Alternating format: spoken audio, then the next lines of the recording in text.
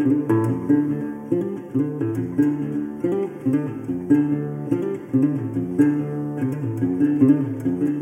and welcome to the Adventure Games podcast. My name is Shorter Dunbar and I'm your host.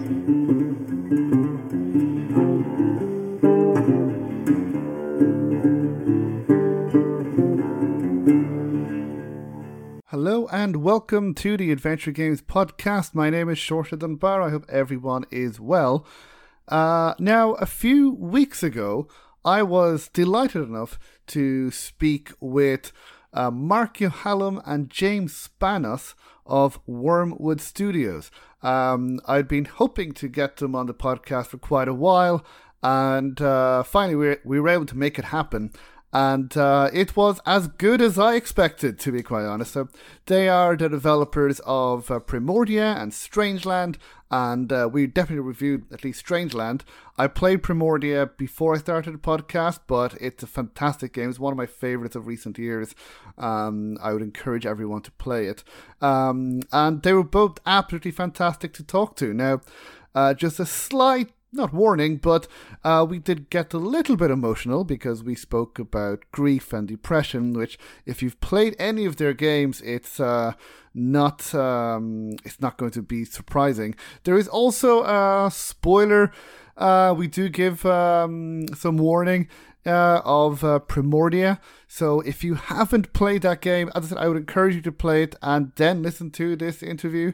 But if you have played it, then I think you will. It's great to hear a perspective, but yeah, we do spoiler a little bit of that game in particular. It's not long though, so, and I don't think it's a huge. It shouldn't affect people's enjoyment if you haven't played it.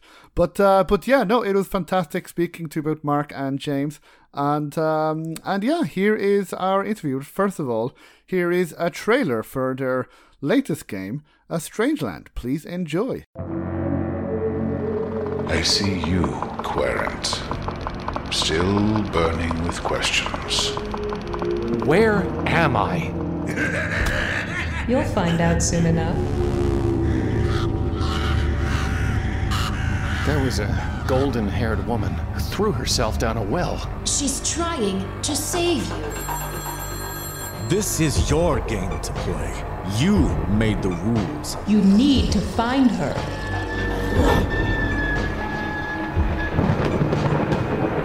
A shadow locked away up there, festering. You know how this ends. It was never a matter of winning, just a question of how much you would lose.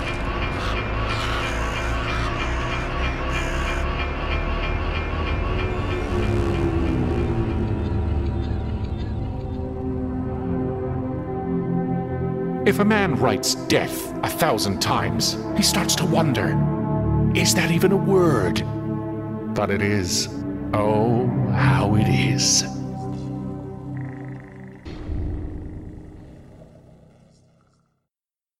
I am delighted to be joined by two very, very talented developers, two people who I've wanted to have on this podcast for a long time, and finally we were able to get together. I am talking about Mark Yohalem and James Spanos of Wormwood Studios, developers of Primordia and Strangeland. So, hello, Mark and James. How are you guys doing?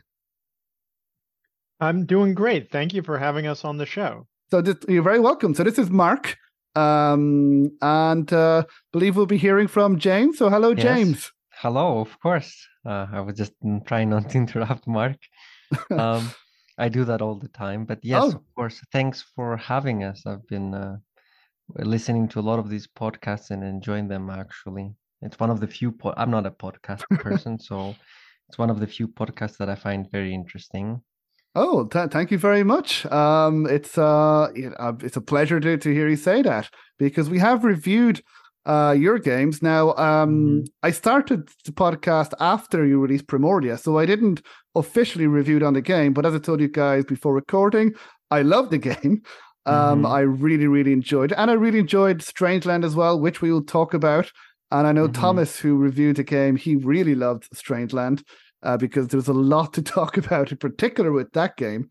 And we might just let people know, we might be going into some spoilers for Strange Land in particular. We will let people know there will be maybe not a klaxon, but spoiler klaxon. We will let people know. So far it's safe. We will give you plenty of opportunity if you wish. But yeah, needless to say, I would recommend that people play both games if you haven't already. But before we talk about those games, a question that I try and ask all adventure game developers is, do you guys remember what was your first adventure game or your favorite adventure game? Maybe the one that got you started playing adventure games. Mark, do you have any favorite games in particular? Yeah, so the first that I ever played was King's Quest II, which I played at a neighbor's house and did not like it. Oh. I have a very intense memory of being in there's like a hut where there's a cauldron on a fireplace, and you had to do something, knock it over or something, and we couldn't figure out the verb or the noun to do what we wanted to do. And we just sat there, trying every possible combination and couldn't get any farther with it. So based on that experience, I did not particularly like the genre. That was maybe in, I don't know, 1988 or something. And then a little while later, I played Loom, and that was the game that got me hooked. I don't know if people played it when it first came out, but it was one of that era of games where the game box came with a lot of what were called feelies. So in the Loom's case, there were two in particular. There was like an audio cassette that set up the story. There was just like a really well put together radio play, basically setting up the setting. And then the game manual included what was called the Book of Drafts. So spells in Loom were called drafts, and they were a sequence of notes. And the way they set it up, which is brilliant, is it's like a spell book. It doesn't tell you how to cast the spells, but it does tell you what the spells do and gives you a little history of them with like this wood block print beside each spell. And there are many more spells in the book than there are in the game. And each one has this little story, this guild or that guild created it and so on. And even before I put the first disc into the computer, I was completely immersed in the world. And then the game itself is visually beautiful. It has beautiful music, some of which is from Tchaikovsky, and just has this story that's just a lovely story about, basically this bumbling. The main character has a very good heart and is not particularly competent. So like many adventure game heroes of the era, he's sort of a bumbling fool, but with this very good heart that contrasts with like, Roger Wilco or Leisure Suit Larry or Guybrush, all have a certain obnoxiousness to them. Whereas Bobbin, who's the protagonist of Loom, is just immensely likable, even though he's not particularly good at what he does. So that game made a huge impression on me. And from the minute I played it, I knew I wanted to make an adventure game one day. And basically started out, first thing I did is I asked my parents, could we go to the computer store? There was this computer store called Egghead Software. And I wanted to buy a C compiler. At the time, the only programming language I knew, James will laugh at this, was QuickBasic. And so I knew I needed like a more powerful programming language to do it. But we went, and it was very expensive to buy C. We couldn't afford it. And so I was reduced to only using QuickBasic, and did make a variety of adventure games in QuickBasic. But basically from like age 12 to 32, that was what I really wanted to make an adventure game and a role-playing game. And I just kept trying and trying. And that is ultimately the path that led to the three of us, James, Victor, and I, making Primordia together. Lovely. Yeah, I haven't actually played Loom, believe it or not, even though I'm a big LucasArts fan. But I think I think that's probably the only, well, I haven't played Zach McCracken either. So those are probably, I think, the two games that I haven't played. Well, I haven't played Labyrinth. Okay, so yeah, those are the three games that I haven't played. I have played LucasArts games, I promise you. But Loom is great. I mean, so one problem is today the version available on Steam is a not very good Yeah, I've VGA heard. port. Yeah. So the EGA one without voices, there's like a way to do EGA with voices that I think is the best. But the EGA art is really cool how they managed to pull that off.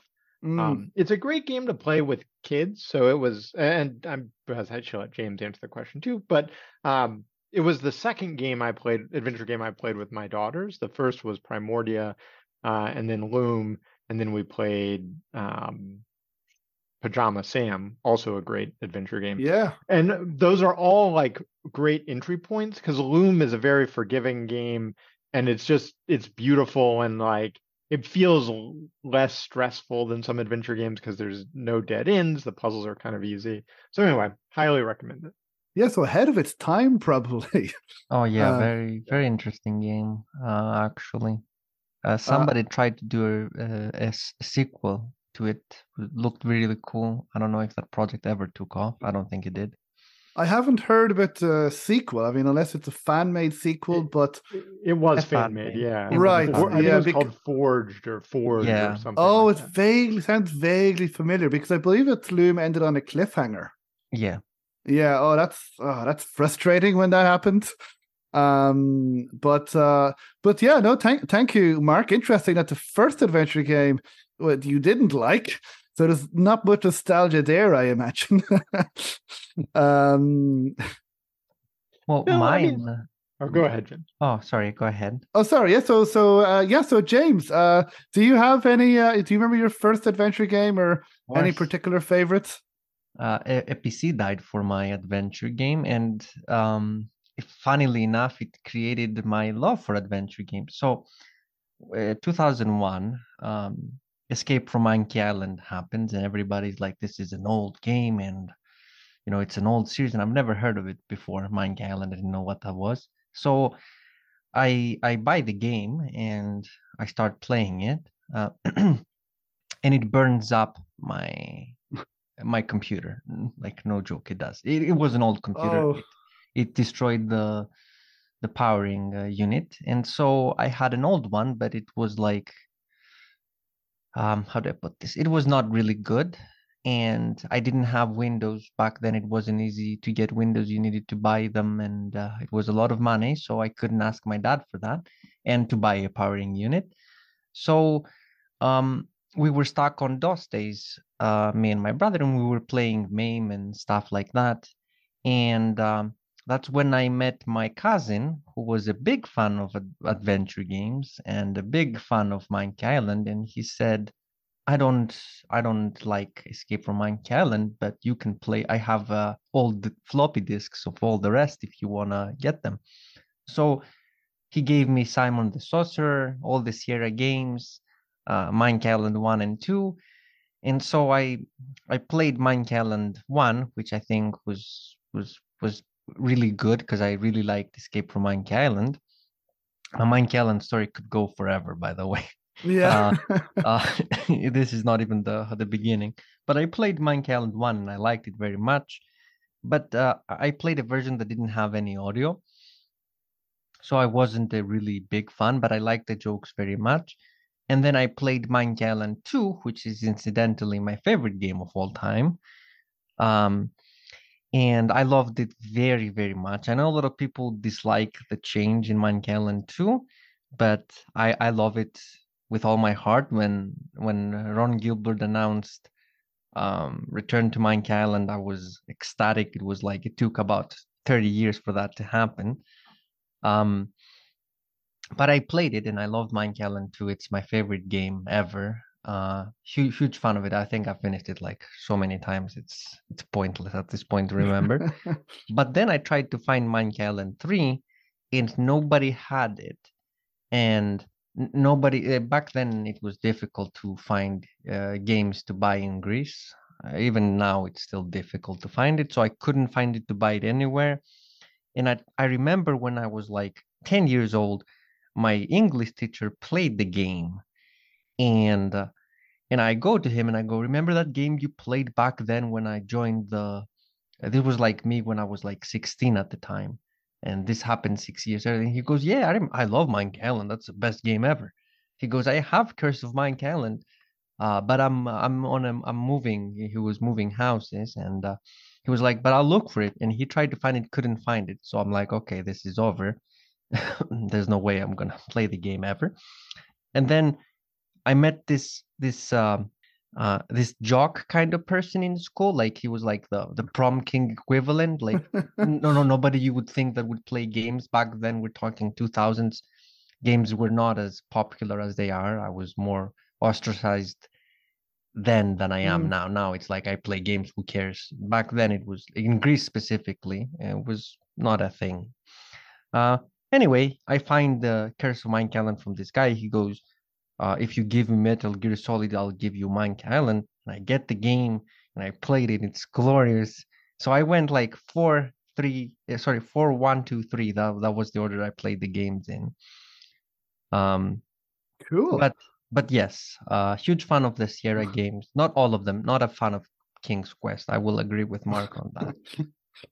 Yeah, there has some very strange kind of puzzles in those games. I played them as an adult with the walkthrough, so I don't really have the nostalgia for those games. I enjoyed them. I could see what they were going for. But yeah, I do agree. I think that Monkey Island series is one of my favorite series as well.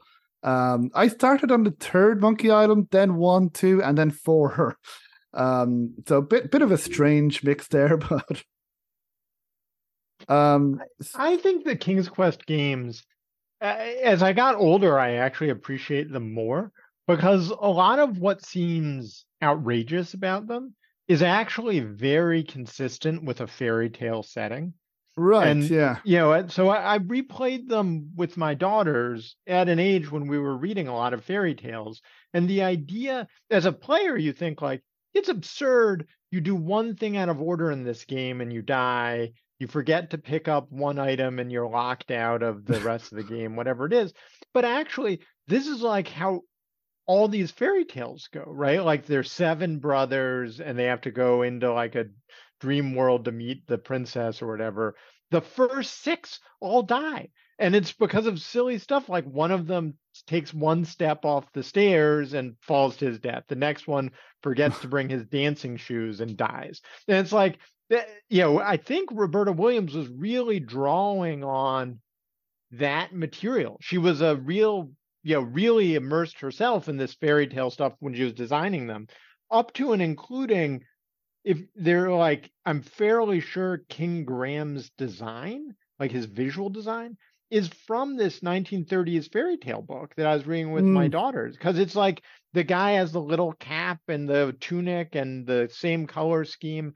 And I just think that's actually cool. I mean, it may or may not make for a great game playing experience, although we shouldn't forget millions of people played the games and loved them. So, maybe in retrospect now people don't like them, but at the time people did.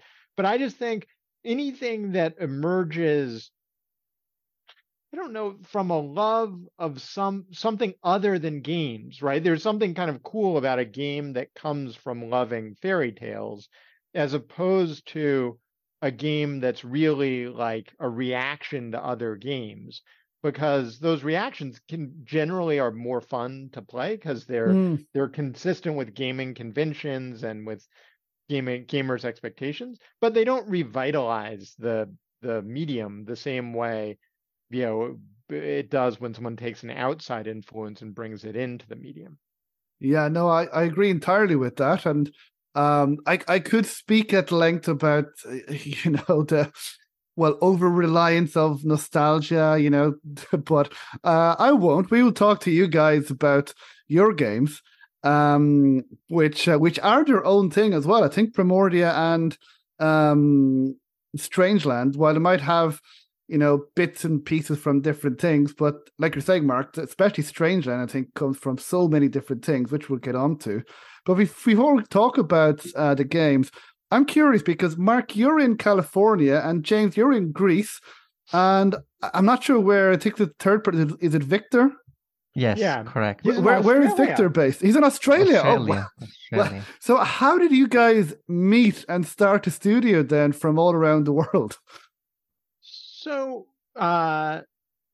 we were all users of the Adventure Game Studios forum and the Adventure Game Studios platform. And it's a really great community where people would always help each other on game projects.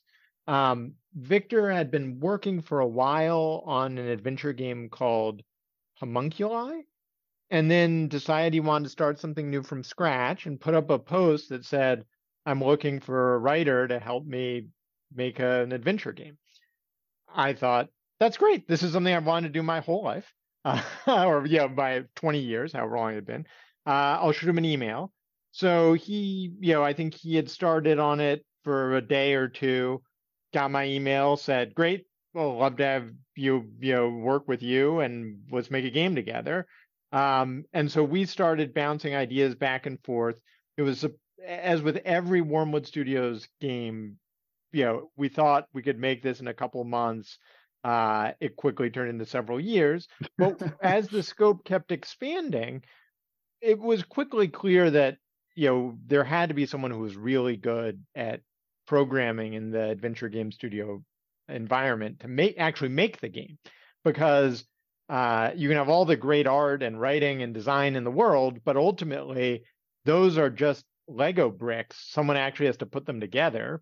And the more, for really simple stuff, it wasn't that bad, but as more complicated puzzles became, I kept wanting to have more complicated puzzle stuff. And Vic was sort of like, I'm doing the art, we need a coder. And so Vic found James also on the AGS studios, and James joined, I think, about 2 months into the project. And then we were off to the races. So at that time, there was no Wormwood Studios. If you look at like the old Primordia website, it would just say a list of our names and other folks who came in and out of the project over the years. And then about like, I don't know, a year and a half into all of us working together, we started talking about how it would be good to have a name to put on the game we were making together, so that the next game we would have this brand name that captured all of our contributions to the game. And so I suggested, we'd bounced names back and forth. I said, all horrible, by the way. What about, so among the horrible names, I love flatworms. I've always been fascinated with them because my mom had done flatworm experiments when she was younger. And so there was like, they always seemed magical to me. So I said, what about planarian games? And the theory was sort of, that, I don't know, it was chopping up old, flatworms could absorb, they thought flatworms could absorb memories of other flatworms by eating each other. And so there was this idea that our games were sort of our own consumption of classic games is what gave us the background to make Primordia and other games. Victor says that's a crazy name, but if we're going to do something with worms, what about Wormwood Games? I said, I don't know, Wormwood Games. What about Wormwood Studios? James says Wormwood Studios sounds great. And so that's how we got the name Wormwood Studios. That was my input to the whole story. But there's no studio, right? It's like I'm working in my living room, Vic is working in his living room, James is working in his living room. Like there isn't a physical studio, or even a corporation or anything like that. It was just 3 partners making a game together. Cool. And have you guys ever met in real life anywhere? Or has it just been online? No, we haven't actually. None of us have met any other. Oh, that's a shame. So at none of the gaming conferences or anything, you haven't been able to meet up? No, we never got to meet up. I think it would be an explosion if we did. I mean, the traveling is expensive as part of it, and what's weird is we're also, our time zones are so messed up. They're so different, that, we almost never even did like phone calls. Like it was just, we'd do Google Chat or Gmails. So, I mean, I probably have 30,000 emails and, 100,000 messages that we've shared over the years. but it's probably been 20, initially Skype and then a couple of Zoom calls, if that. I don't even know if it's 20. It might be 10 over, 12 or 13 years of collaborating.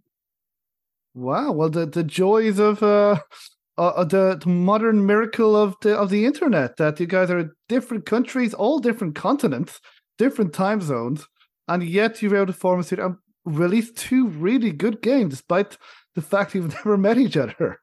Yeah. I think that's great. I mean, in one sense, it'd be great if you guys could meet, but I think it can give inspiration to other people. That's like, oh well, look, if he can do it, then so can we. It doesn't matter, where we're from or who we are. We can still put out, really good games out. And the international aspect of it, I have to say, I quite like. So I just think adventure games, for whatever reason, I mean, every genre of games right now has a huge following all over the world. But there has always been something about adventure games in particular that seem to have this way of bringing people together from all over the world. I mean, this podcast is an example of that, Yeah. right? It says, and I don't know what it is, particularly because the American-made adventures often expected a level of English fluency that is like an outrageous imposition on non-English speakers, right? So, Monkey Wrench and Monkey Island makes literally, it's a bad puzzle for an English speaker. It is a nonsensical puzzle if English isn't your first language. Kyrandia 2 has all the spells require punning off of the ingredient names. So like there's one ingredient is WINDWOOF, which reads is windy woof, but it's actually windy woof, and you have to realize that's a reference to gnarly bark, which is an item you get. And it's like you couldn't imagine something that on its face should be more repugnant to an international audience than that kind of design. And yet, if you look at the translations that Primordia and Strangeland have gotten, like it's just, the sort of print magazines. The first magazine to do a print article on Primordia was a Turkish magazine, Czech, Polish magazines, a Russian magazine, German magazine, a Greek magazine. Yeah, right. It's just like it.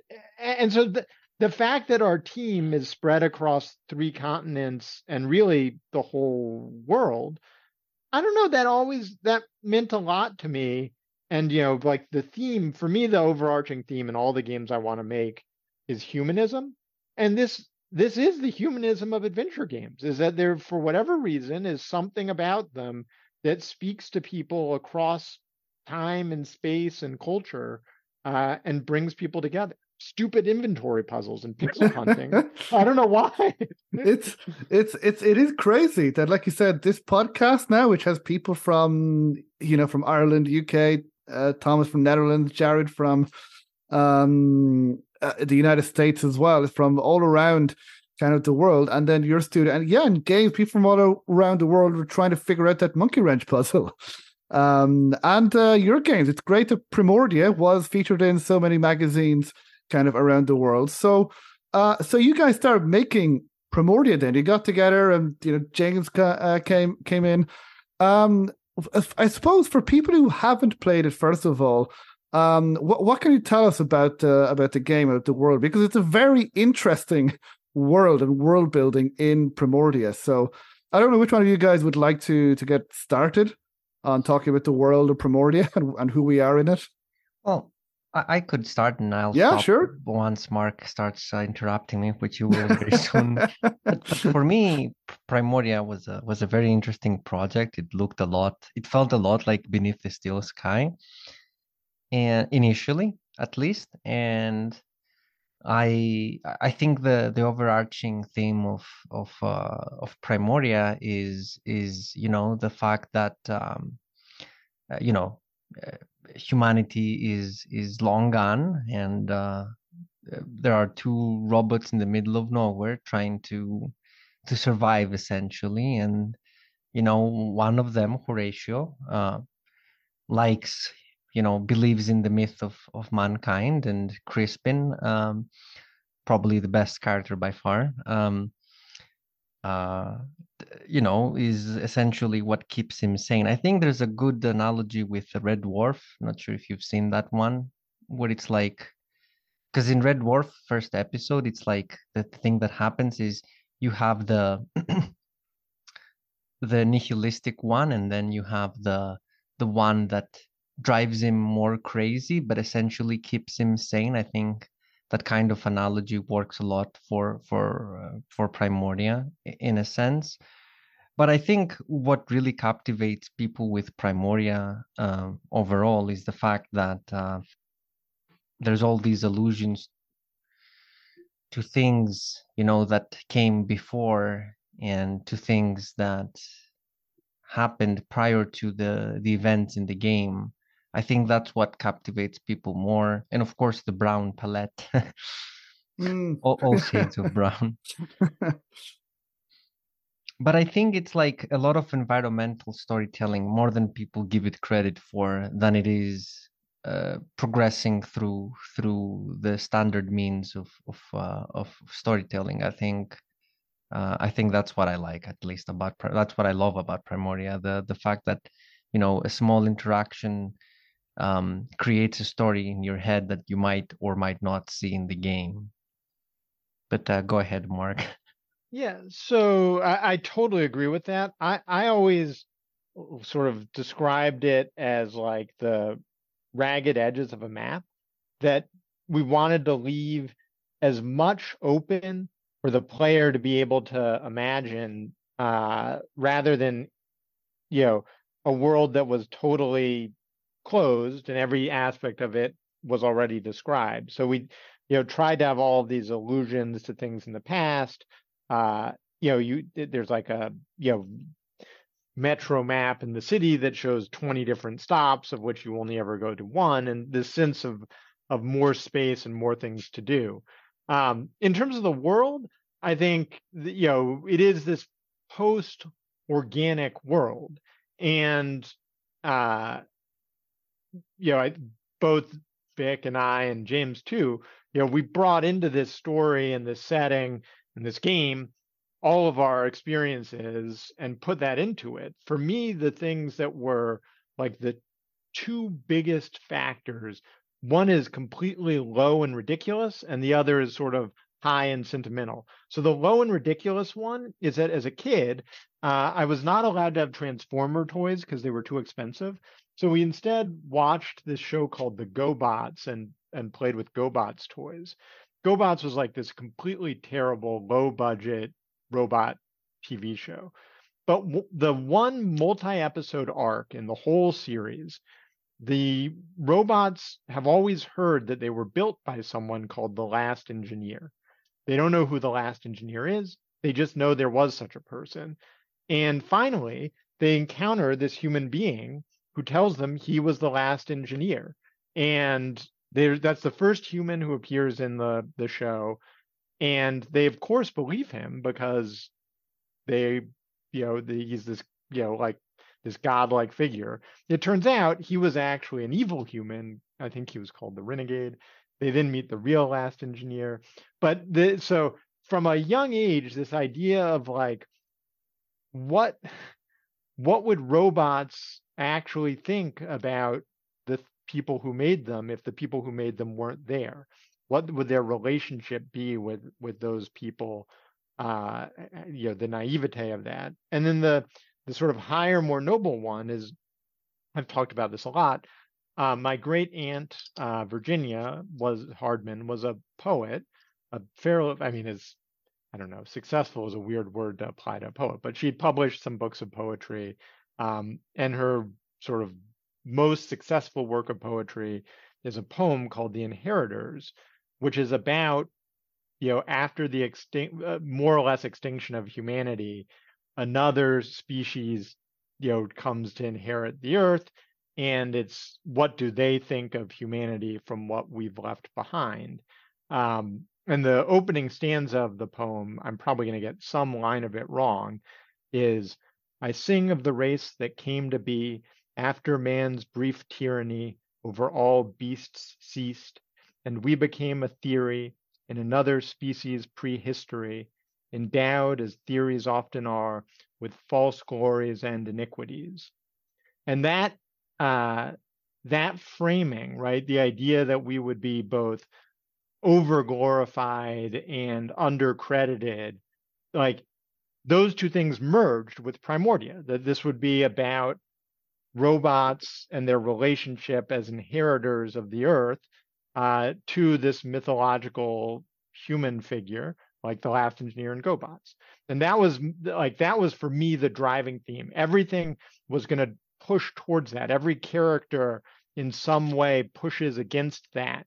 Either their rejection of humanity, their obsession with humanity, their loneliness in the absence of humanity, because these are all machines that were made for a specific function, but the function no longer makes any sense.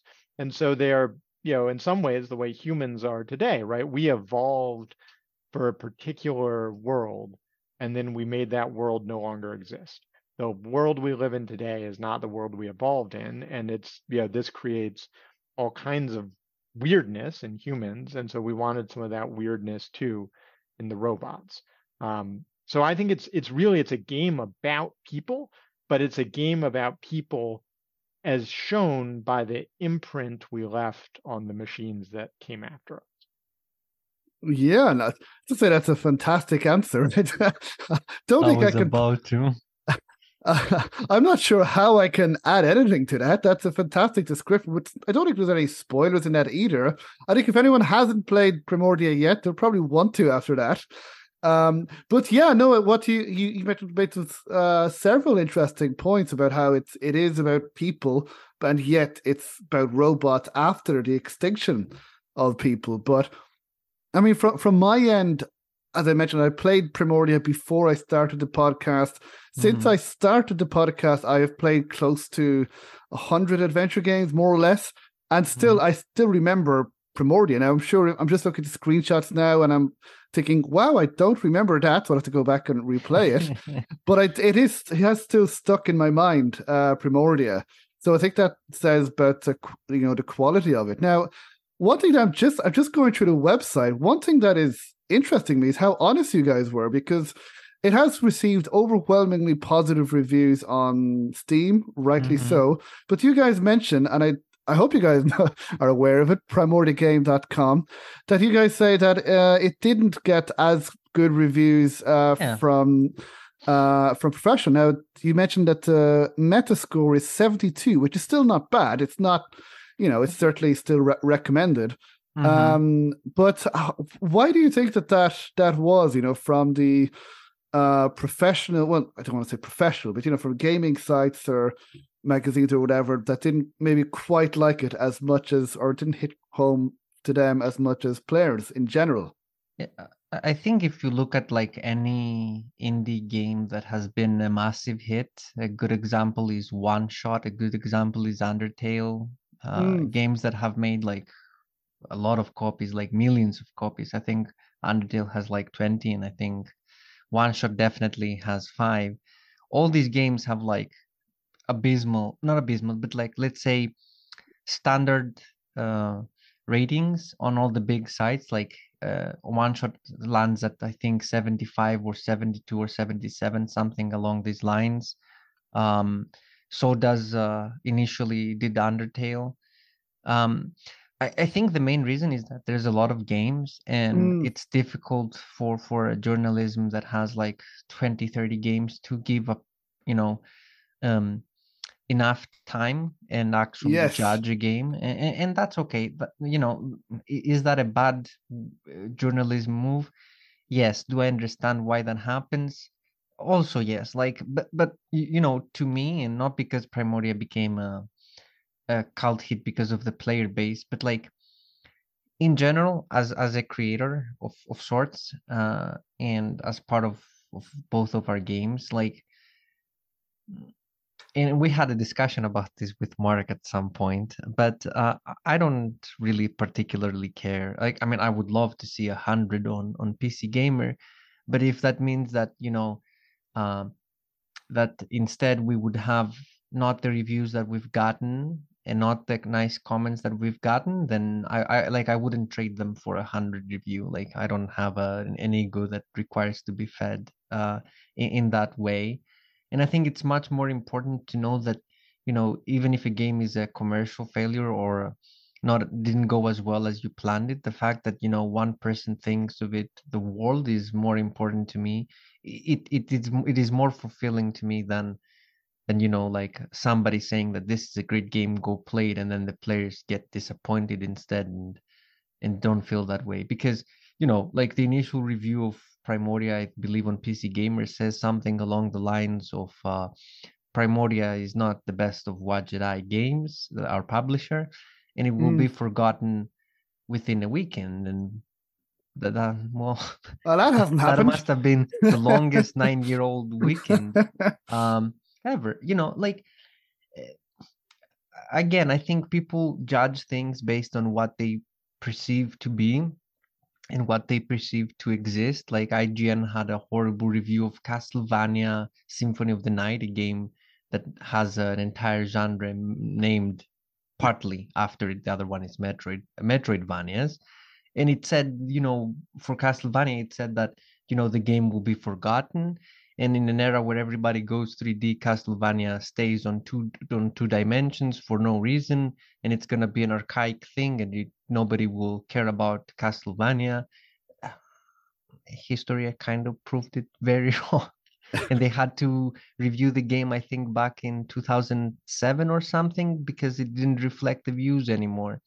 So I think that's a bigger win for the game. I think if the game is good, it will not stop at anything. Like, Primordia could have had like more abysmal reviews than it did, less flattering reviews than it did, and it would have been equally loved by people because of how, like, the substance is there. That's how I feel about I mean, I agree with everything James just said, and I would amplify. I mean, you would have to be I don't know, a crazy person is not the right word, but the single best part of game development to me is the relationship you make with the player. And for both Primordia and Strangeland, I have gotten many emails, direct messages, forum posts about the difference the game made for people in their lives when they were going through the hardest parts of their lives and were feeling hopeless. The game gave them hope. When they were dealing with grief that they hadn't been able to process for years, the game helped them process grief.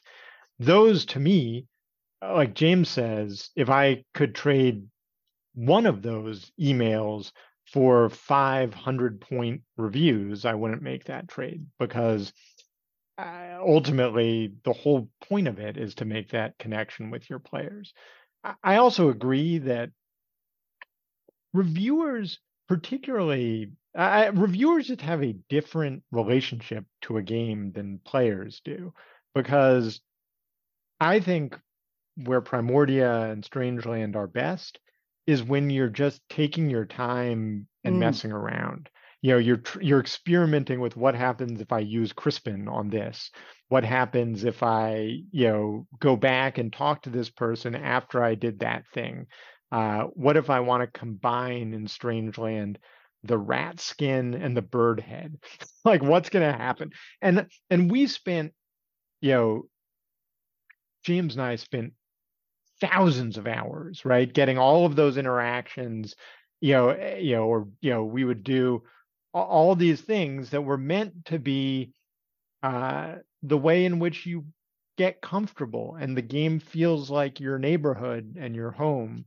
But when you're a reviewer, like, you need to get to the end of the game and write a score at the bottom of it. And so you don't spend time exploring in that way. The things that will jump out at you are like, I got stuck at a puzzle and I got frustrated because my paycheck depends on getting into this game and I'm stuck. I couldn't find an item. And rather than viewing this as an invitation to sort of pour over one of Vic's amazing backgrounds, the reaction is, it's a pixel hunt. I need to get into the game. This sucks, right? And so the result is that things that I actually think enrich the game, a lot of reviewers don't really engage with. And the result is, for commercial reviewers, it's just not going to get as good a review. I also just think, honestly, there's like a premium on being snarky as a commercial reviewer and putting things down. And like, if you can't, if you have a quota of 10 mean things you have to say that week, and 9 of the games you're reviewing are from companies that buy advertising on your website, and the 10th isn't, then that's the one where you dump all the vitriol on it. And so, I'm not gonna lie, some of the negative reviews did upset me, because they just seemed needlessly malicious. And I've always wondered whether there was something in the game that elicited that reaction from people, or whether it was just, sort of indifferent to the actual game. It was just something that they felt would be performative and valuable for them to do professionally. But it sucked. I mean, it still rankles me. But as between, like James says, GameSpy can say we'll be forgotten in a week. We have 3,000 reviews, and fans still sending us gifts in the mail that say otherwise. So, and the game spent 250 days on, 9 years on top 250 highest rated games on Steam. So yeah, no, at one point it was the 17th highest rated game on Steam. There was like a 6-month period where we were in the top 20, which is unbelievable to me. Yeah, it was when we were at 98%, and then eventually we dropped to 97. And which is fine, but like that happens too. That's okay, But like, another thing to what we're saying is, like, I find very fascinating is that when PC Gamer wrote the article and said that Primoria is not anything special, that was their opinion, and of course that is any opinion is valid, like to some degree. But they it's a funny thing because they had comments, and the comments were like piling up, like a lot of comments. It was like 30-40 comments, and then they deleted most of them, and then they locked the thread, and they only left the 2 top comments that say something like, look what they did to my boy, or like something along the lines of, did you guys even play the game? Like, so again, like, to me that doesn't matter. To me, like, going to I always frequent, or I don't know what's the pronunciation, streams of people playing the games, and it's really great to see them react crying most of the times for our games. I don't know what horrible games we make. But it's nice to see, because they make me cry. Like, there are parts in Primoria that make me cry, and there are parts in Strangeland that definitely make me cry. And talking about them makes me cry. And it's nice to see that.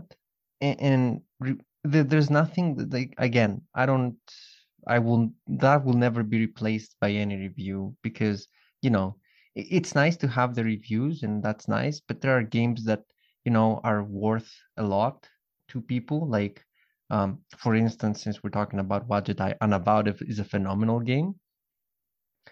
And it got really great reviews on PC Gamer.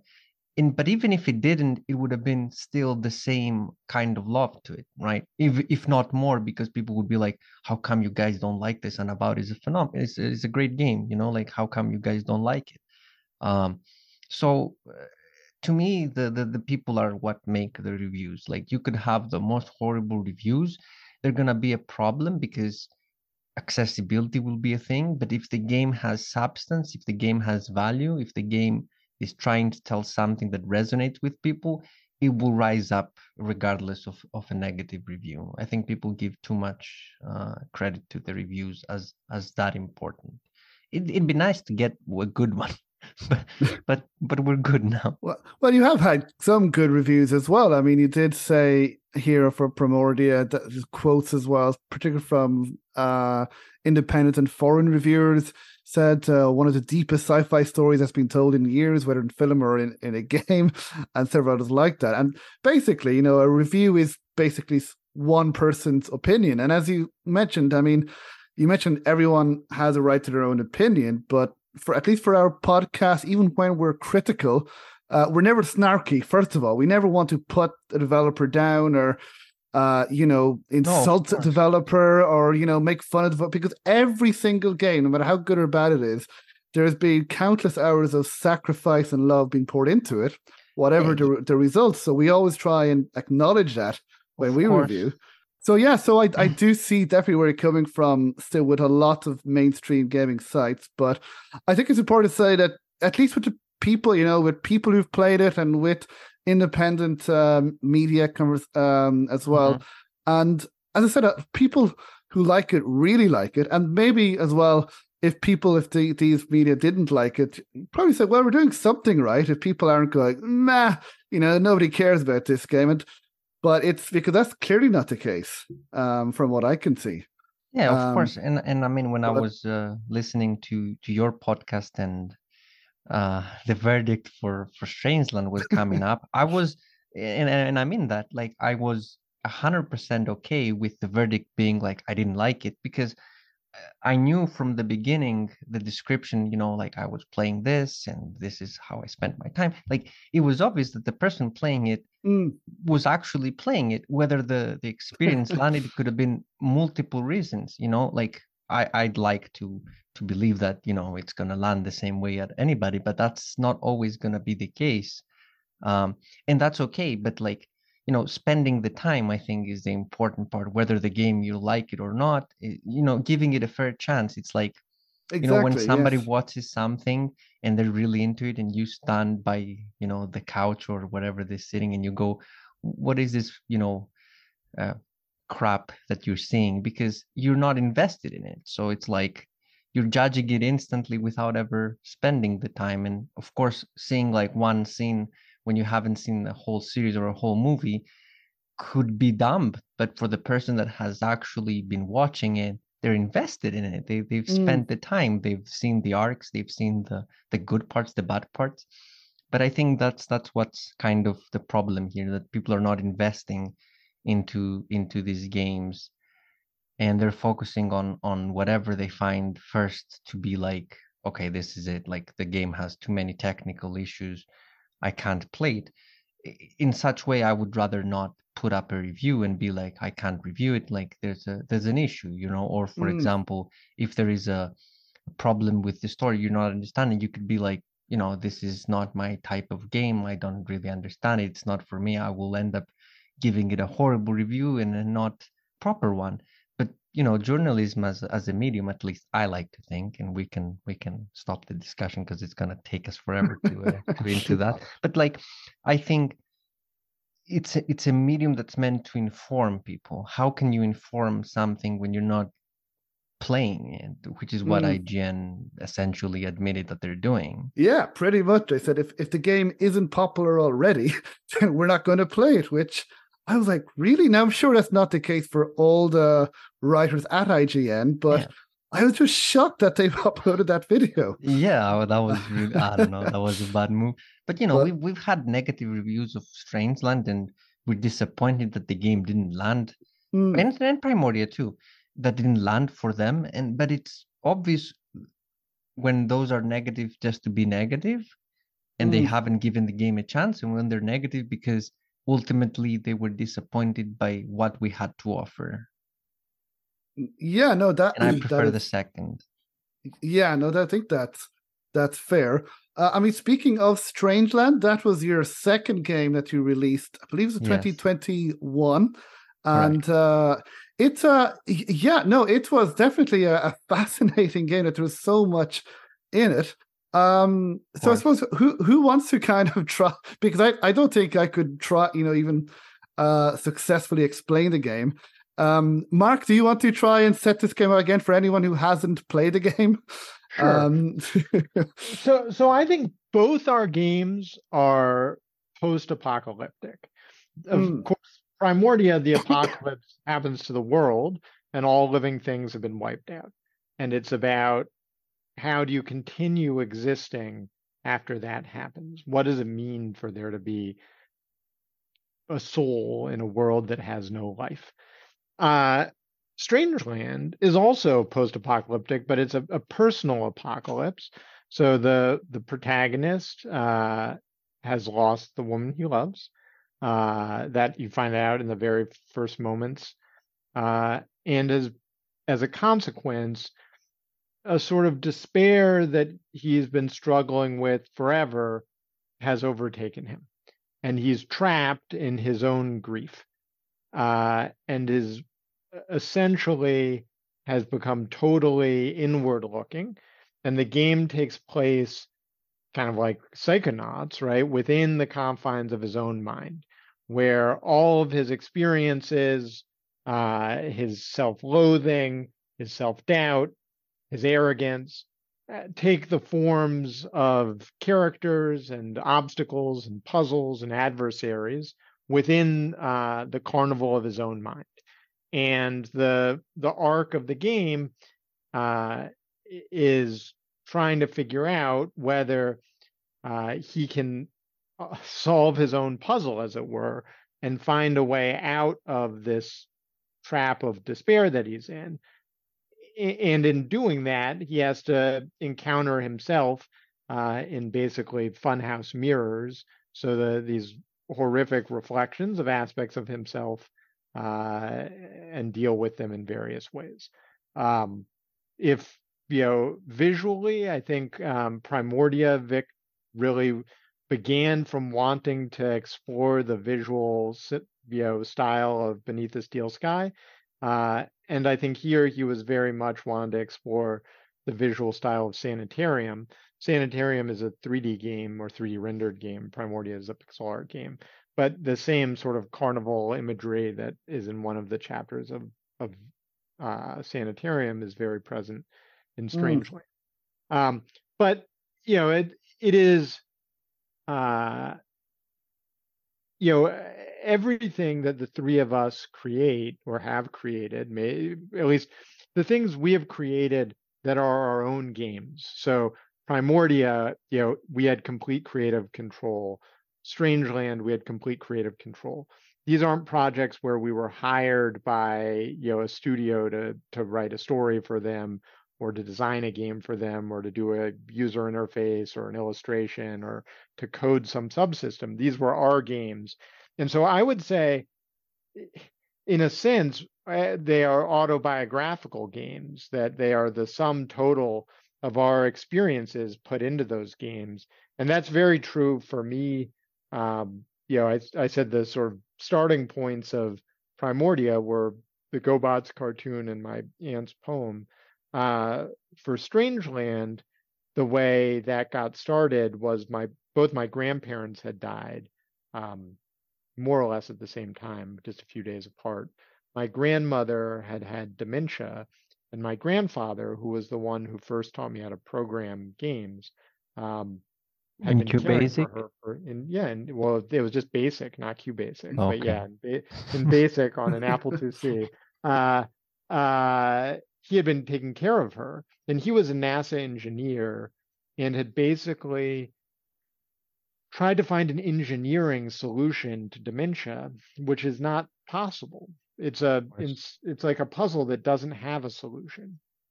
And when she finally passed away, he died just a few days later. And it was just clear that life had been a burden he was carrying to care for her.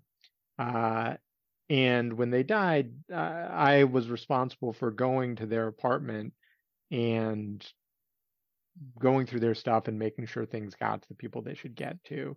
And stuff that people didn't want would be donated and so on. And as their life, as you get older, for a lot of people, life shrinks, right? You move from a house into an apartment into an assisted living facility. You go from being able to run 10 miles to not being able to walk down a flight of stairs. And as it shrinks, it distills. And so their apartment was arranged with this engineer's logic of these most valuable things meant to conjure their lives, right? The whole idea of how he had laid it out was if she would see photos of her family, maybe she would remember her family. If she could see the books that she had used for her dissertation, maybe she would remember that. And so this apartment was like Castle of memories. A castle of memories. So there is a mnemonic technique where people to remember details construct in their mind a memory castle or memory house where you put different memories in different places. This was a physical memory house, and his stuff too. And I remember like his computer, he had two things taped to his monitor. One was like a Carl Sagan quote about the mysteries of the universe.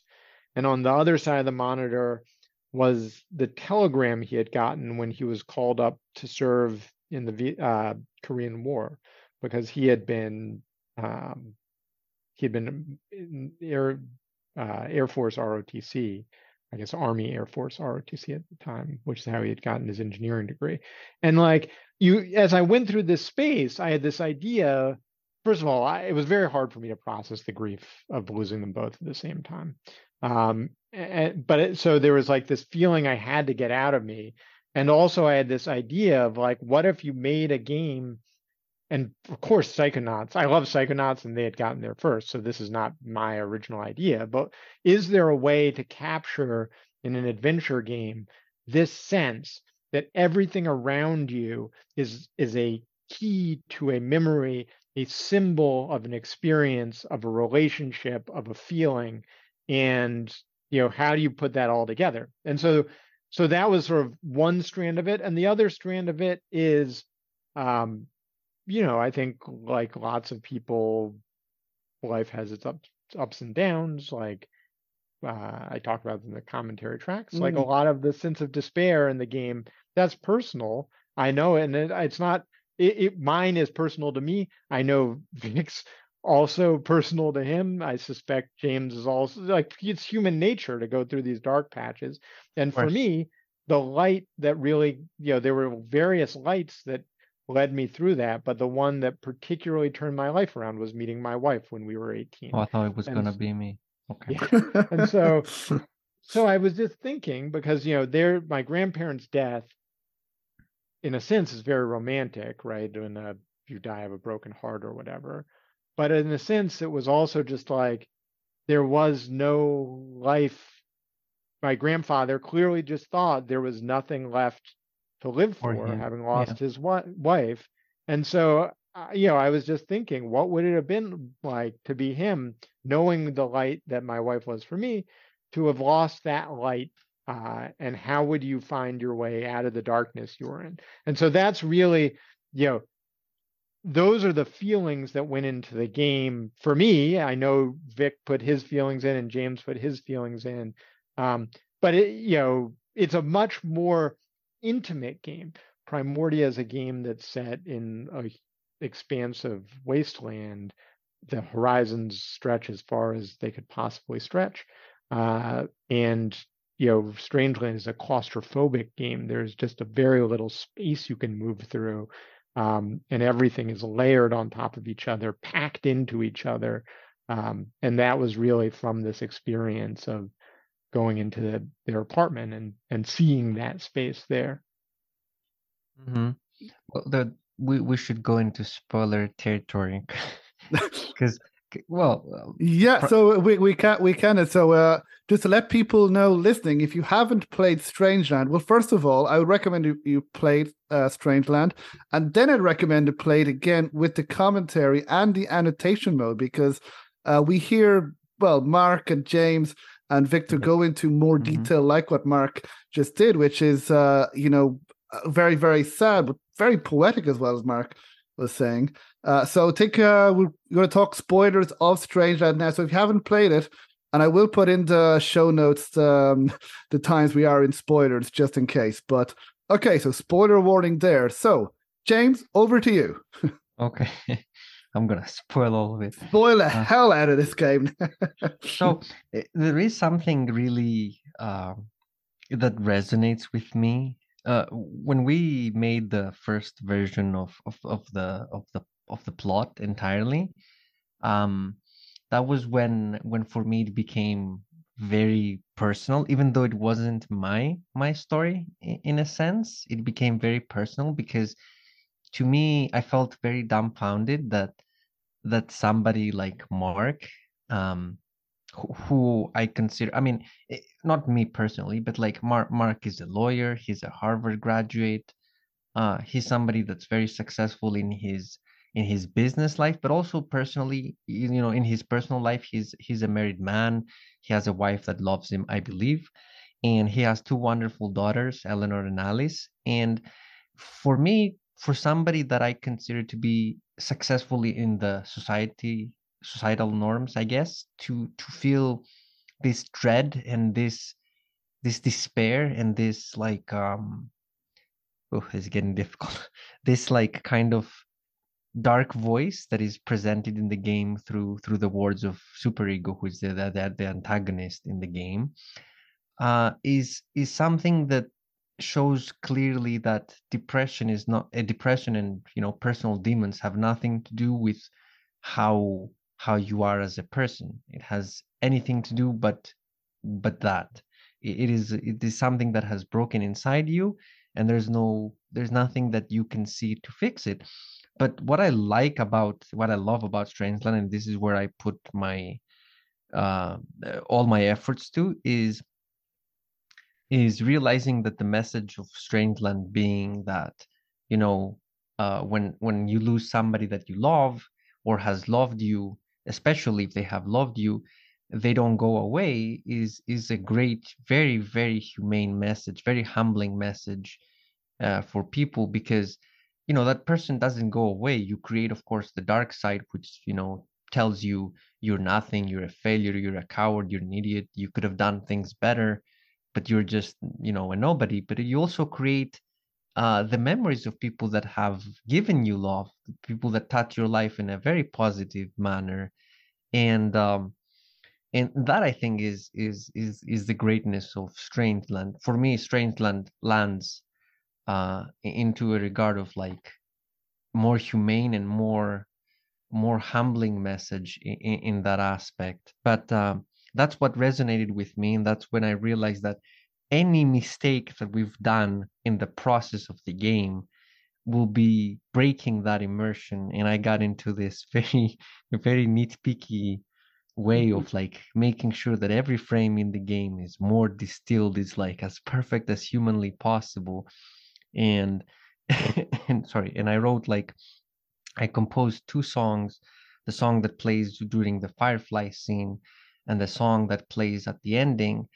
And essentially, like, I went into this thing where it wasn't required by anybody, like nobody forced me to do this, but I wanted to make sure that everything is as perfect as possible. I mean, that doesn't mean that nobody else did anything that to progress that. Of course, everybody did that, but for me, it was like a bet where I was like, we got to do this justice, because ever since I was a child, I love movies that make me cry. I love movies that have a good message, and I wanted to achieve that through Strangeland, to be like, be able to say, on my deathbed, that I made a game that it was so horrible that people cried because of it. But it's an uplifting message, I believe. Strangeland. There's no stream I've seen that doesn't make me cry the moment the firefly scene happens, because I feel that moment.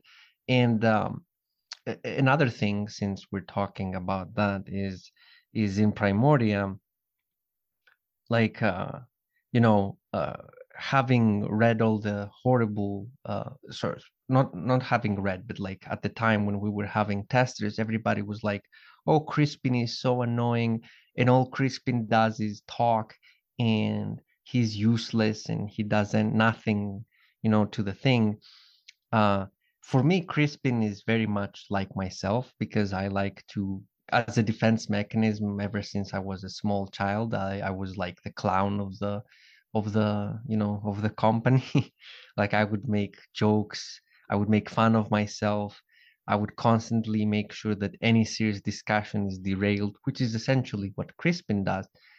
But Crispin resonates with me very much because in the same way that, he does what he does because that's his nature, but he cares for his friend. And, when Horatio is about to be extinguished from the world of Primoria, when Metromine talks to him and starts, removing his cycles and essentially killing him, um, Crispin, who has been nothing but useless the whole game, acts upon it and has only one action, and that's self-sacrifice. And I remember, it's difficult to talk because it's always bringing tear in my eye, but I remember because Mark said to me, I refused to know the ending of Primoria before we put it in the game. So as we were making it, I only knew what was in the game, nothing prior.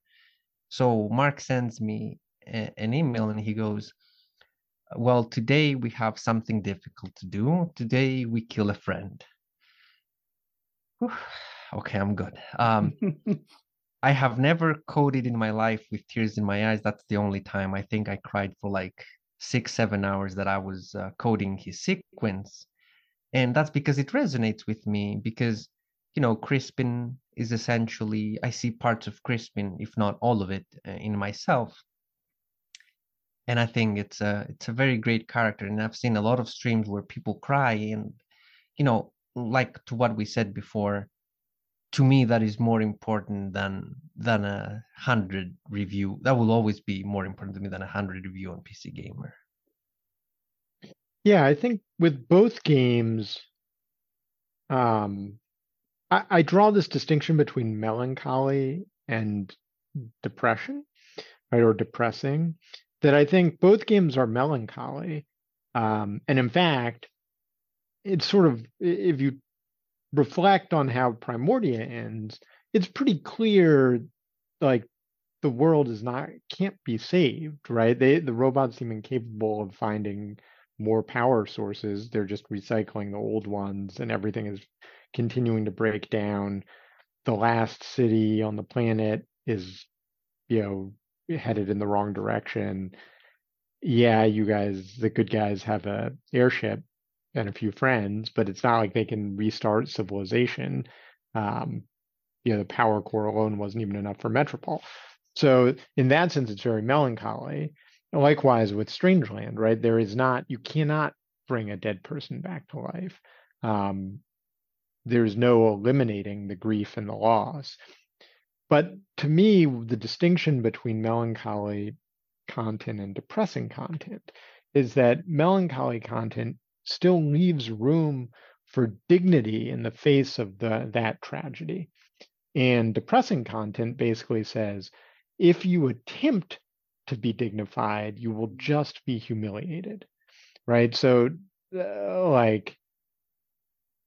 this is, it's the difference between, getting to your feet before the villain shoots you, or dying, groveling and begging and kissing the villain's boots.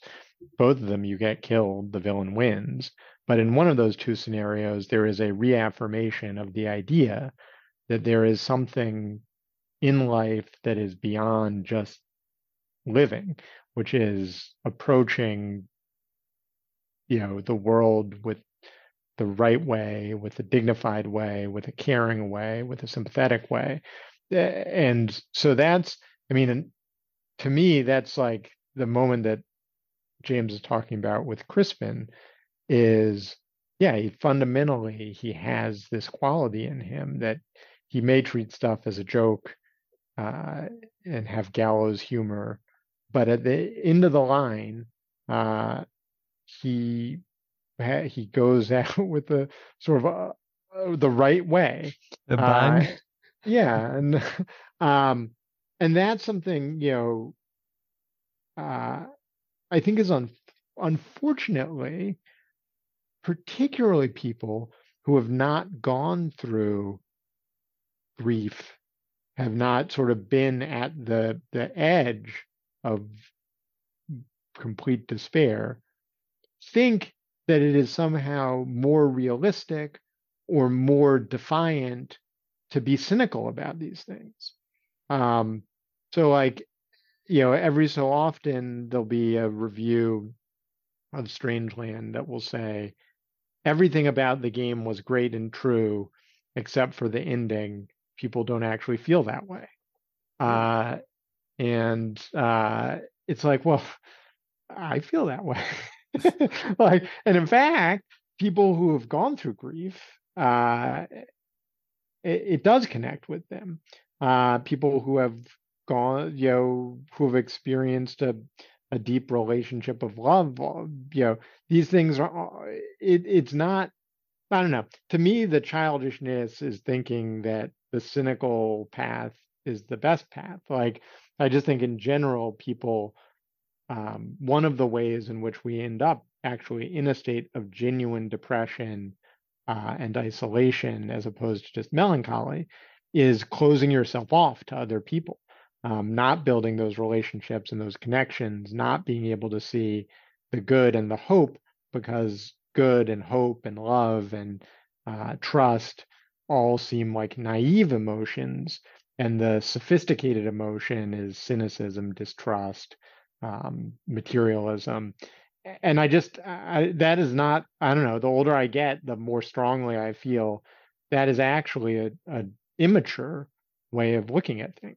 It's the way of someone who is, I don't know, burned his hand once and has an overreaction to it, as opposed to someone who's really gone through suffering. So I don't know. That's this is I don't even know what question this is responsive to. But I do think that's, and same with Fallen Gods, the game that we're working on now. All of these are really just sort of about like not giving up. That is the essence of the thing, is like, as hard as it is to take that next step forward, it would be better, even if you die, to have taken that extra step forward. Even if you were going to die anyway, it would be better to say you died walking forward rather than standing still. And and that's all three of those games. And I do think there are people who really benefit from hearing that message. I benefited from hearing that message from people throughout my life. And so putting that back into the world is really important to us. Yeah, no, absolutely. I mean, again, I don't know how I can reply possibly add to this from both of you. I think, but yeah, I think one thing to take away from these games is, as you said, Mark, that people, or they're either robots or the Strangeland, it's the main character that just doesn't give up. That after everything that is being thrown at them, they still keep going. And yeah, I think whatever, the two games, I think what people really can't deny is Primordia and Strangeland is they're both very personal games, and we heard from the two of you just how personal they are. We see from some of the comments, some of the reactions that I read on on Steam and GOG and online from people about both those games, is the reaction that they get. And as you said, Mark, that I think it's kind of arrogant for one person to say, well, people don't react like this. It's like, maybe that's not how you reacted, but there are people who react differently. And we can see that clearly. Whatever one person may think about the games, it's undeniable that people have had a very strong reaction to both these games. And sorry, you want to say something, James? Oh, I wanted to say that whenever I read a review of Primordia, and we reply to all of them, and all of them have validity. Like, I'm not absolutely. asking, No, I'm not just dissing anyone. If you had a bad time, you had a bad time. Exactly. If it didn't work for people, I think that's fair enough. But I think people shouldn't say how other people will feel, because we don't know. All I can say is how you feel. I don't like death metal, but I'm not going to go to a death metal band's review site and say this is not music, because, this happened to me with music, but like, I found like this horrible band that everybody hated, and I was like, this is the best band of all time. How can you deny that from me? I wouldn't want that to be denied from me, and I wouldn't want to deny that from others. There are people that like horrible games that other people think that they're, garbage or like not good enough. But that's the greatness about, creative mediums, games included. In general, you can find solace and you can find happiness and you can find something that resonates with you on the worst of the worst, and on the best of the best, you might not be able to find that. um, Denying that from others is a mistake, of course. But again, understanding that not everybody's gonna like it is also fine. Like there are people that get really upset about some clankiness in Primordial, and people that find the imagery of Strangeland a bit tiring at times. But I think that's okay, and that is a valid opinion, and everybody is entitled to have their own opinion. And I feel disappointed when, what I feel about the game is not something that somebody else can feel about the game. And I feel like, they wasted their time playing the game, and I want them to feel listened and heard, and know that we take their opinions valid. But ultimately, this is what Mark has said a million times. It's like we make the games that we want to make. And I will say this regarding Primordial, that I stop reading any reviews when they start saying crispin is just annoying, because how can I interact with that, for me from my experience from the game, because Yeah. minus being part of the development team, I'm also a player. For me, it's like, as a player, I can't interact when somebody misjudges what I like about the game. In my opinion, of course, it's their own judgment. But everybody is allowed to have their opinions, and it's always nice to hear the opinions that resonate in the same way that we do with the games, because we play them. Mm.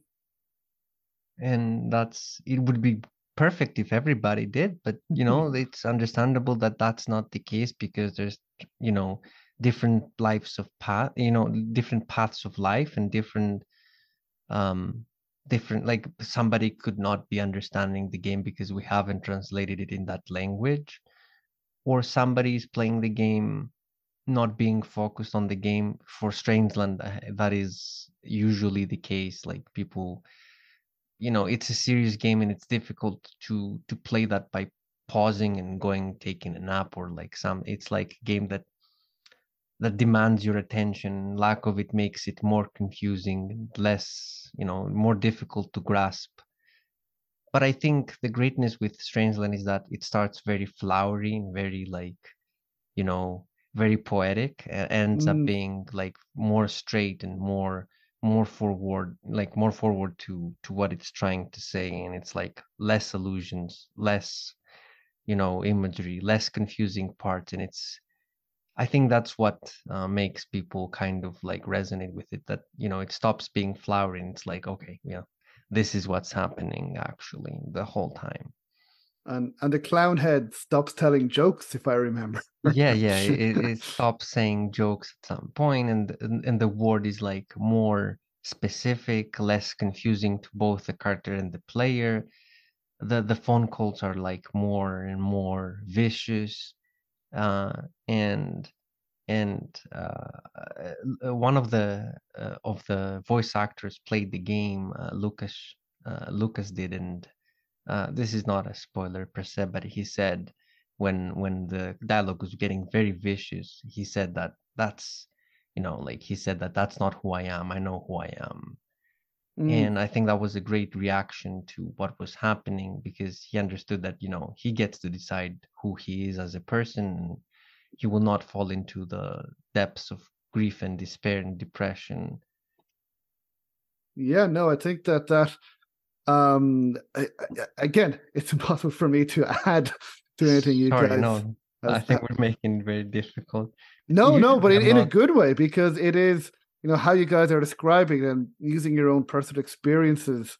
That it's, and I think reading people's reviews, reading people's comments, that you can tell that this has affected them.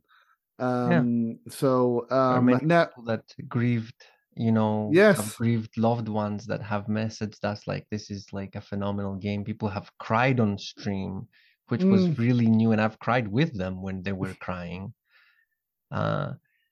And I mean, I don't know if Mark is that sentimental, but I am. Like I cry on many movies I've seen like 20 times, like It's a Wonderful Life, for Oh example. yeah, yeah, yeah. I've cried every time like a baby. But there's something liberating about crying, and there's something great about like seeing somebody that understands the whole point of the game and relieves themselves by crying, because it's those are not crying because it's a sad moment. It's a crying because it's an uplifting moment. It's a realization. It's something that it's like you know somebody saying something nice to somebody else for a change. I think being human, the ability to love as a human is a humbling thing, and it's a great thing to. It's the best thing about being human, even though that sounds kind of sappy and kind of corny.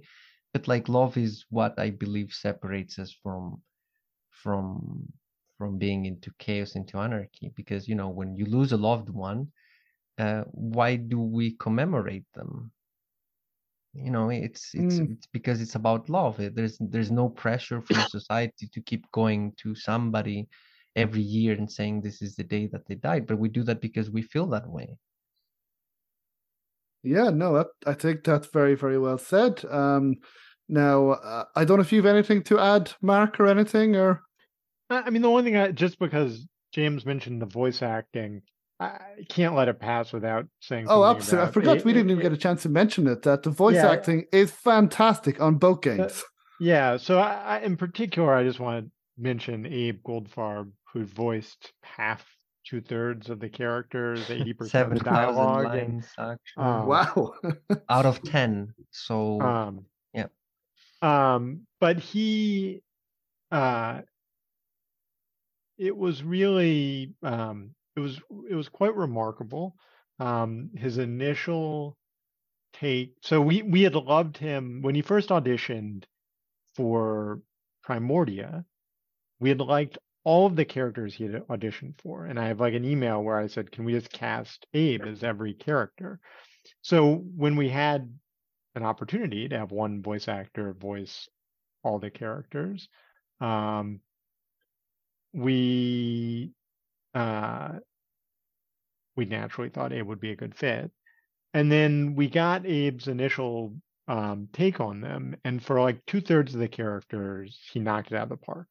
But for a couple of the characters, it was actually like slightly disappointing because he's an amazing voice actor, and it felt like he hadn't hit these characters, and it caused this big crisis figuring out what to do.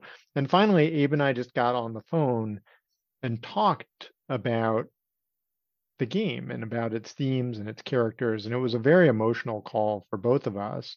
Um, and he talked about his experience caring for an older relative with dementia. And, anyway, we had this call. It was a long call. And he sent a second round of takes for the characters who, uh, had been felt like it was slightly off. And they were just perfect. And from yeah, that point on, I mean, I just think his performance uh, is unbelievable. Like in particular, um, the scribe character who he does, and so there's like a scribe character in the first part of the game, and then you meet a scribe character in the second part of the game who's like a hybrid of the protagonist and the scribe from the first part of the game, and his delivery there has this weakness and vulnerability and confusion to it that is utterly heartbreaking. And the malice that he brings to the super ego. Yeah, super ego, um it's anyway, it's just really it is a joy. I mean, one of the great joys of making games is that it's a team effort. And of course. some people make games all by themselves. I guess Stardew Valley, right, was made by one guy more or less. But with the games that we make, it's a team effort. And so seeing something that starts as an idea in the mind of, I'm like not a visual person, I'm not an Mm-hmm. actor. I'm not a composer. I have some notion of what I want the scene to be. And then Abe Vic, James come to make it actually into something that's real by adding all of that from themselves. And you just realize like you've created something that is you and isn't you at the same time. And that's really it's really special, is like people have drawn out something from you that wasn't, you didn't know was there, and they've mixed it with themselves. And it's, I don't know, that to me in particular, like the ending of the game, I think Vic's art there is amazing. Abe's voice acting, when Abe is arguing with himself, right? He has two characters arguing with himself. And then there's the music, which, is like, there are a series of pieces, some of Vic, some of James, and it's just, in that final moment, all of it has come together. And I don't know, it's like being able to look in a mirror and be happy about what you see, right? It's a rare That's experience. a good approximation. Yeah, no. Sorry, go ahead, James. No, go ahead. I wasn't gonna say something, but I was gonna say that Strangeland is made or broken by Abe because of the sheer amount of necessity of talent. And have you seen The Hobbit, where the King of Dwarfs hugs Frodo Baggins and says, "I have never been more wrong in my entire life." Yes. I feel that was personally me regarding Abe, because his first takes were mediocre. I've told this to him in person, and I've also told him that I'd like to apologize on behalf of everybody because we doubted you and we shouldn't have. And in some way, accidentally, I feel like we put Abe through not through hell. Hell is a difficult word, but we dragged him a bit across the mud by doubting him, and it's silly in retrospect because Abe is playing on Broadway, and here we are making an indie game going, oh, this is not the right person. But it felt that way. But Dave Gilbert was always like, no, Abe can definitely get it. They're friends, and irrelevant of that, of course, but like Abe handles voice acting for many games, Primoria 2, and all his games too, and other games from other studios.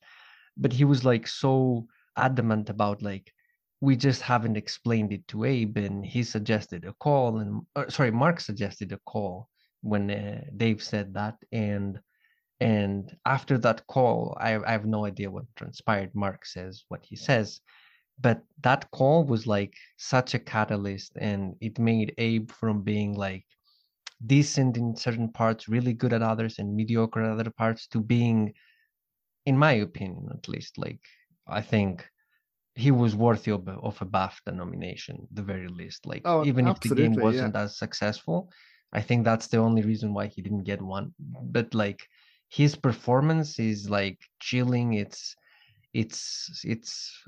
I would not change a single line. I've listened to all of them because I had to make sure that they're properly done. Like, and it's been a pleasure. Abe, I told him this, and he's very modest. I told him all this, and he was like, I just did my part. Thank you, James, for the kind words. And I was like, how are you so modest? There's talent oozing. Yeah, no, from what I've seen of him as well, he's a fantastic actor, and he really did give a fantastic performance in Strangeland. So much so that I didn't know he voiced the other characters. I thought he just voiced the main character, but shows what I know. Yeah, he voices once a lot you get of in, yeah. So this is spoiler territory, but the last part of the game, you go into a version of the world where everyone has the stranger's head, inspired, by the way, by the amazing scene in Being John Malkovich, when Malkovich goes into the world of only Malkoviches. But every character in that area, Abe voices. So not only the antagonist, but he is, the stranger scribe. He does the mouth sound. When it's the big head becomes the stranger's head, he does those voices. He does the 3 versions that you meet at the train tracks. He does this feral stranger dog thing that you meet. I can't remember. I mean, there are. It's countless, the honestly. only character he doesn't do at that stage is the cicada, who's voiced by someone else, because that's the one character you meet there who is not the stranger. Abe, yeah. Wow, I had no idea. Well, yeah, no, definitely I would agree that he was absolutely fantastic. He was also, I believe, in Unavowed, and he's fantastic in Yes. that as well. Yeah, he's in Unavowed. I don't know if he's gonna be in Old Skies that Dave is working on. But I said if we ever make another game together, Dave, you want to cast Abe, I will say get him. I will not ask. You go get him. No, absolutely. Well, now I was planning on asking you more about your upcoming game, but what I would like to do is, because I don't want to rush through that, I would like to invite you guys back when that game is released or close to time of release, and we can have a proper discussion about that game as well. If you guys would like to come back, of course. Of course, it would be though maybe you don't want to hear from me again. No. It has been wonderful. Because I've really genuinely loved the conversation, and I don't want to rush through discussion on your upcoming game, Fallen Gods, which, and I didn't know until now that there's a Steam page for it. I've just wishlisted it. Thank you. So, do you have any ideas at all when the game might be released? Now, I know that it might be very difficult to answer, but any ideas at all? We are hoping this year. Okay, so pretty soon we'll be back on the podcast then. We've gotten a lot of headway into it. They just, basically all the content is in. We're just right now polishing. I mean, it's taken us so long to make it that we're not going to rush it. I mean, I just absolutely. But this is in its own way a very personal project. But I also just think the nice thing about making your own games and not being beholden to funder or something is just take as long as we want, as long as we can absolutely. Stand it. But hopefully this year is the goal. Okay, well, I would love to have you guys back on again where we can discuss this game in more detail. So we're going to stop this interview at kind of a cliffhanger, which I hate. So this is part 1 of our interview. And then hopefully in a few weeks or months, or pretty soon, we can have you guys back on again to talk about Fallen Gods and other things which we didn't get around to today. So, so to finish off, then, where can people will find Primordia and Strangeland if they haven't already played it? So Primordia, thank you for the plug. Primordia, it can be found on Steam and GOG. Steam has 4 platforms: Windows, Linux, Macintosh, and Steam Deck. GOG doesn't have Steam Deck, obviously, has Windows, Macintosh, and Linux. And you can get Primordia on the Switch too. Wow. Which is nice, yes. It's been a long dream to be a Nintendo developer. Strangeland can be found on the iPhone. It's an iPhone or iPad. Yes, too. Correct. Both. Only Primordia is on iOS. But yes, correct. So, Strangeland, on the other hand, is available on all of these except Switch and iOS. Right now, Wadget Eye is not doing iOS. It's not the same market anymore. So it's like work for little audiences, unfortunately. But yes, hopefully we'll get a Switch port at some point. Strangeland is a very complex game to put to the Switch. It's a complex game in terms of coding, unfortunately. So that's been a problem. But I'm working on solving it. So, we're focusing a bit on Fallen Gods with Mark. It's been a pleasure working again with him. I joined lately on the project. It's only been I think about a year now, more or less. I think that's right. Yeah, but hopefully that will be. I'm hoping it's not going to take 10 more years.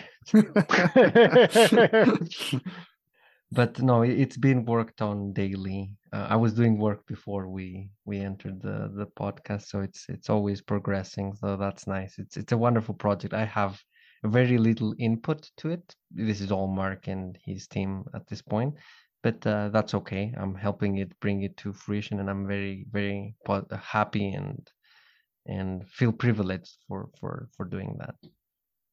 No, fantastic, and this will be available on Steam as well, Fallen Gods. I'm just reading through it, and yeah, no, we definitely need another interview to go through it. Yeah.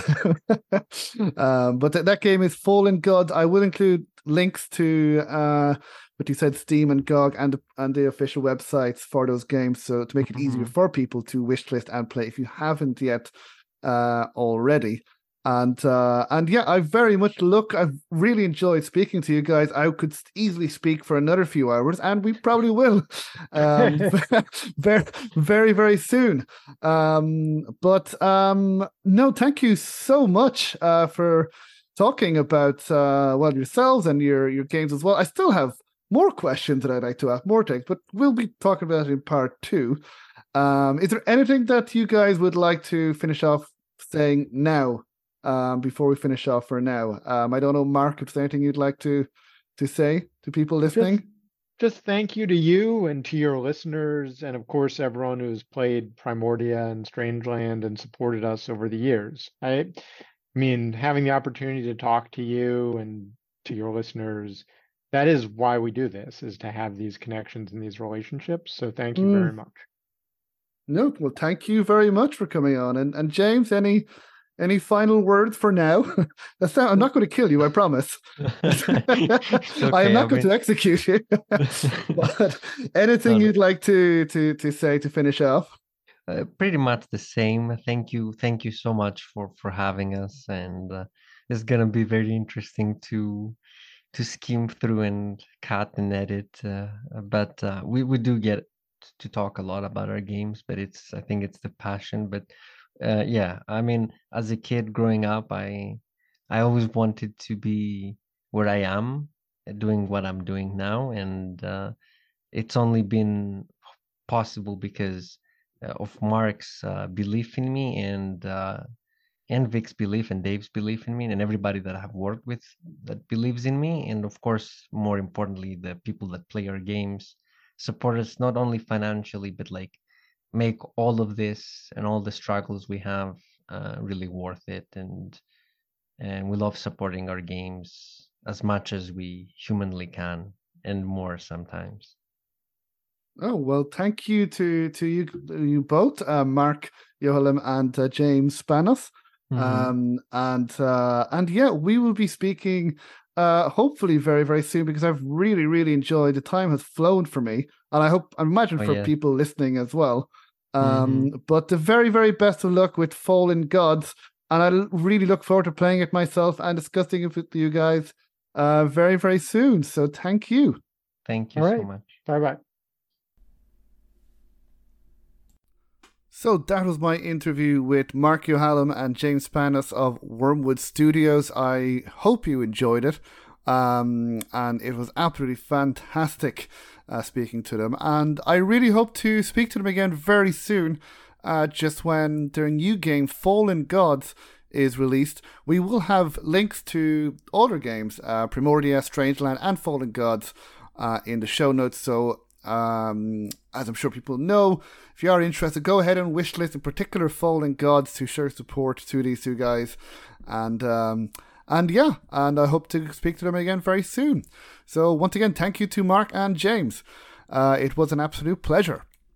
Now, in future, we will have more reviews coming up. We will have more interviews coming up. Still a couple more from my time at two conferences, WASD, will come up. And you can listen back to my interviews I did, of course, The Fall and Rise of Adventure Games with Tony Warner. I spoke to Jörg Tittel. I spoke to John Ingold, to Dave Gilbert at WASD, and plenty more. They should be up now, and several more still to come. And make sure to subscribe to this podcast to make sure that you get all the episodes automatically. You can check out our YouTube channel. There will be some reviews of games. So these trailers and followed by screenshots and reviews of the games as well. So subscribe to our socials, as I said, in particular the YouTube and the podcast, wherever you listen to podcasts. And we'll be with you again very soon. So thanks as always for your support. Take care, everyone. Goodbye. So that was my interview with Mark Yohalem and James Panos of Wormwood Studios. I hope you enjoyed it. And it was absolutely fantastic speaking to them. And I really hope to speak to them again very soon, just when their new game, Fallen Gods, is released. We will have links to all their games, Primordia, Strangeland, and Fallen Gods, in the show notes. So, as I'm sure people know, if you are interested, go ahead and wishlist, in particular, Fallen Gods, to show support to these two guys. And I hope to speak to them again very soon. So once again, thank you to Mark and James. It was an absolute pleasure. Now, in future, we will have more reviews coming up. We will have more interviews coming up. Still a couple more from my time at two conferences, WASD, will come up. And you can listen back to my interviews I did, of course, The Fall and Rise of Adventure Games with Tony Warner. I spoke to Jörg Tittel. I spoke to John Ingle, to Dave Gilbert at WASD, and plenty more. They should be up now, and several more still to come. And make sure to subscribe to this podcast to make sure that you get all the episodes automatically. You can check out our YouTube channel. There will be some reviews of games. So these trailers and followed by screenshots and reviews of the games as well. So subscribe to our socials, as I said, in particular the YouTube and the podcast, wherever you listen to podcasts. And we'll be with you again very soon. So thanks as always for your support. Take care, everyone. Goodbye.